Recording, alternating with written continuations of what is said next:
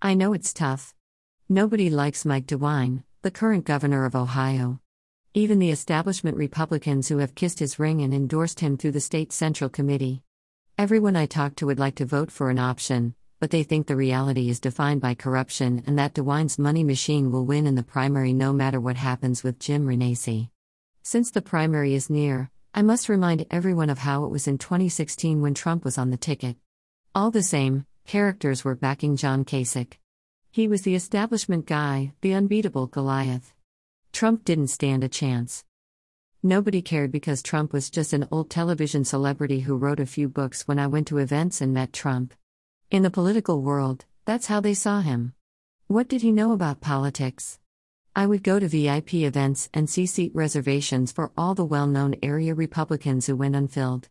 The people who ended up sitting in those seats were truck drivers, factory workers, and other pickup truck driving, flag-waving patriots who were there for the same reason I was, to vote for a guy who most represented us, not the deep state swamp.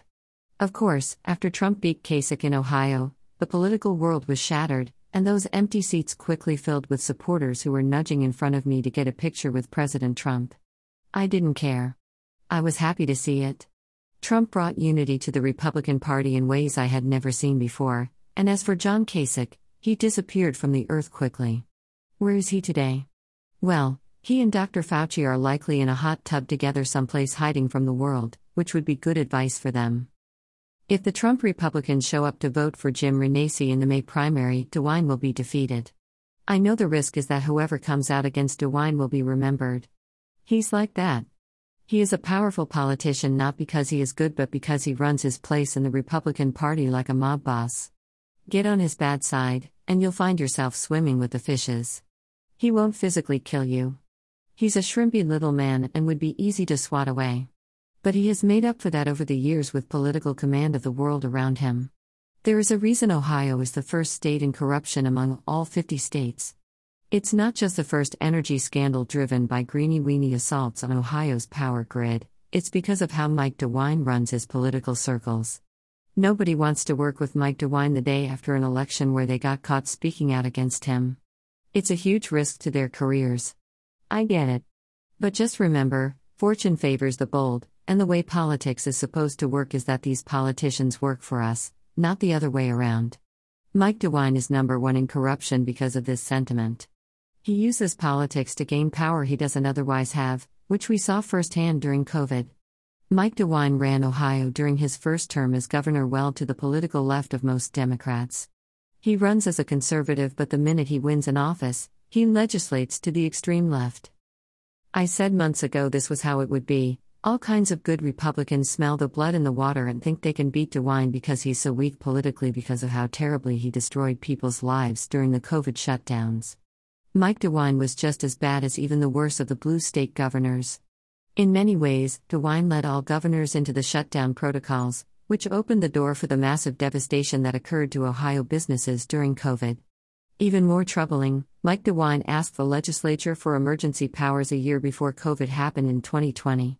DeWine has a history of serving the United Nations much more than he does the United States, and he seems to be involved in every deep state scandal with his ear to the wind. We've seen some scary stuff from Mike DeWine during his first term as governor of Ohio, and we have a chance to remove him and put someone much better in power. Someone much more Trump-like, or even more specifically, like Ron DeSantis of Florida. With Jim Renacci, we have a chance to have a candidate like that. If the Trump supporters show up on primary election day and vote, Mike DeWine wouldn't have a chance. To me, it's a low-risk endeavor. But the traditional machine politicians who have thrown themselves behind Mike DeWine know that primaries don't have typical voters in them. They are the Central Committee types who care about politics 7 days a week, not just one time a year or every 4 years like what we see in popular elections.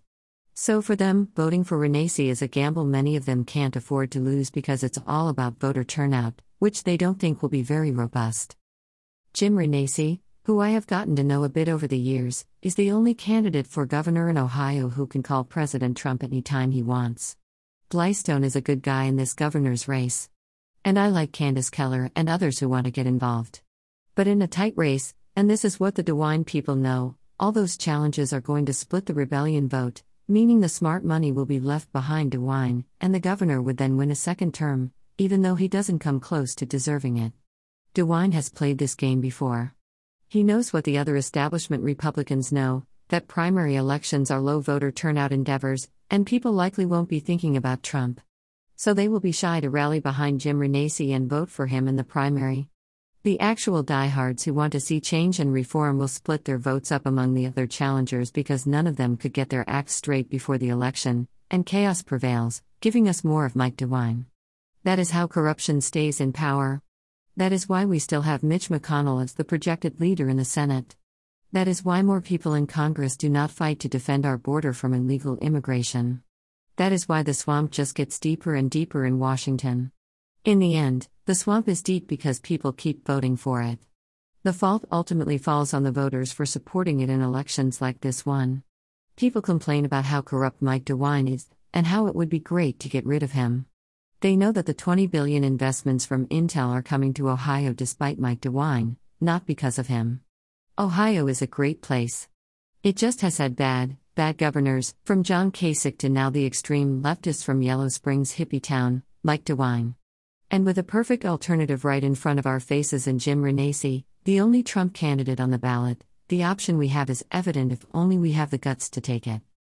There is a difference between supporting Trump and being a Trump candidate. I think most of the DeWine challengers are supportive of Trump. But when I first met Jim Renacci, for the very first time, it was coming off Air Force One with President Trump and Melania, the best First Lady America has ever had. Trump had asked Jim to run against Sherrod Brown in the Senate so that Republicans could gain a seat in the Senate. Jim almost beat the longtime progressive. He came very close. And in this case, DeWine is a very weak candidate. He is very weak with the Republican base, so if we are ever going to take down an establishment Reno, this would be the time. For those who want to vote for Trump and want an Ohio version of Ron DeSantis' style of government, Jim Renacci is that person. But first, people have to have the guts to show up and vote in the primary, at a time when most people are thinking about spring and summer and aren't thinking about politics. It starts with voters. If they stay home and allow corruption to gain another term with Mike DeWine, then who is it to blame? Voters have a chance, but do they have the guts to take it? I certainly think it's worth doing, and I will be voting for Jim Renacci no matter what, with great enthusiasm. Rich Hoffman. Click to buy the Gunfighter's Guide to Business.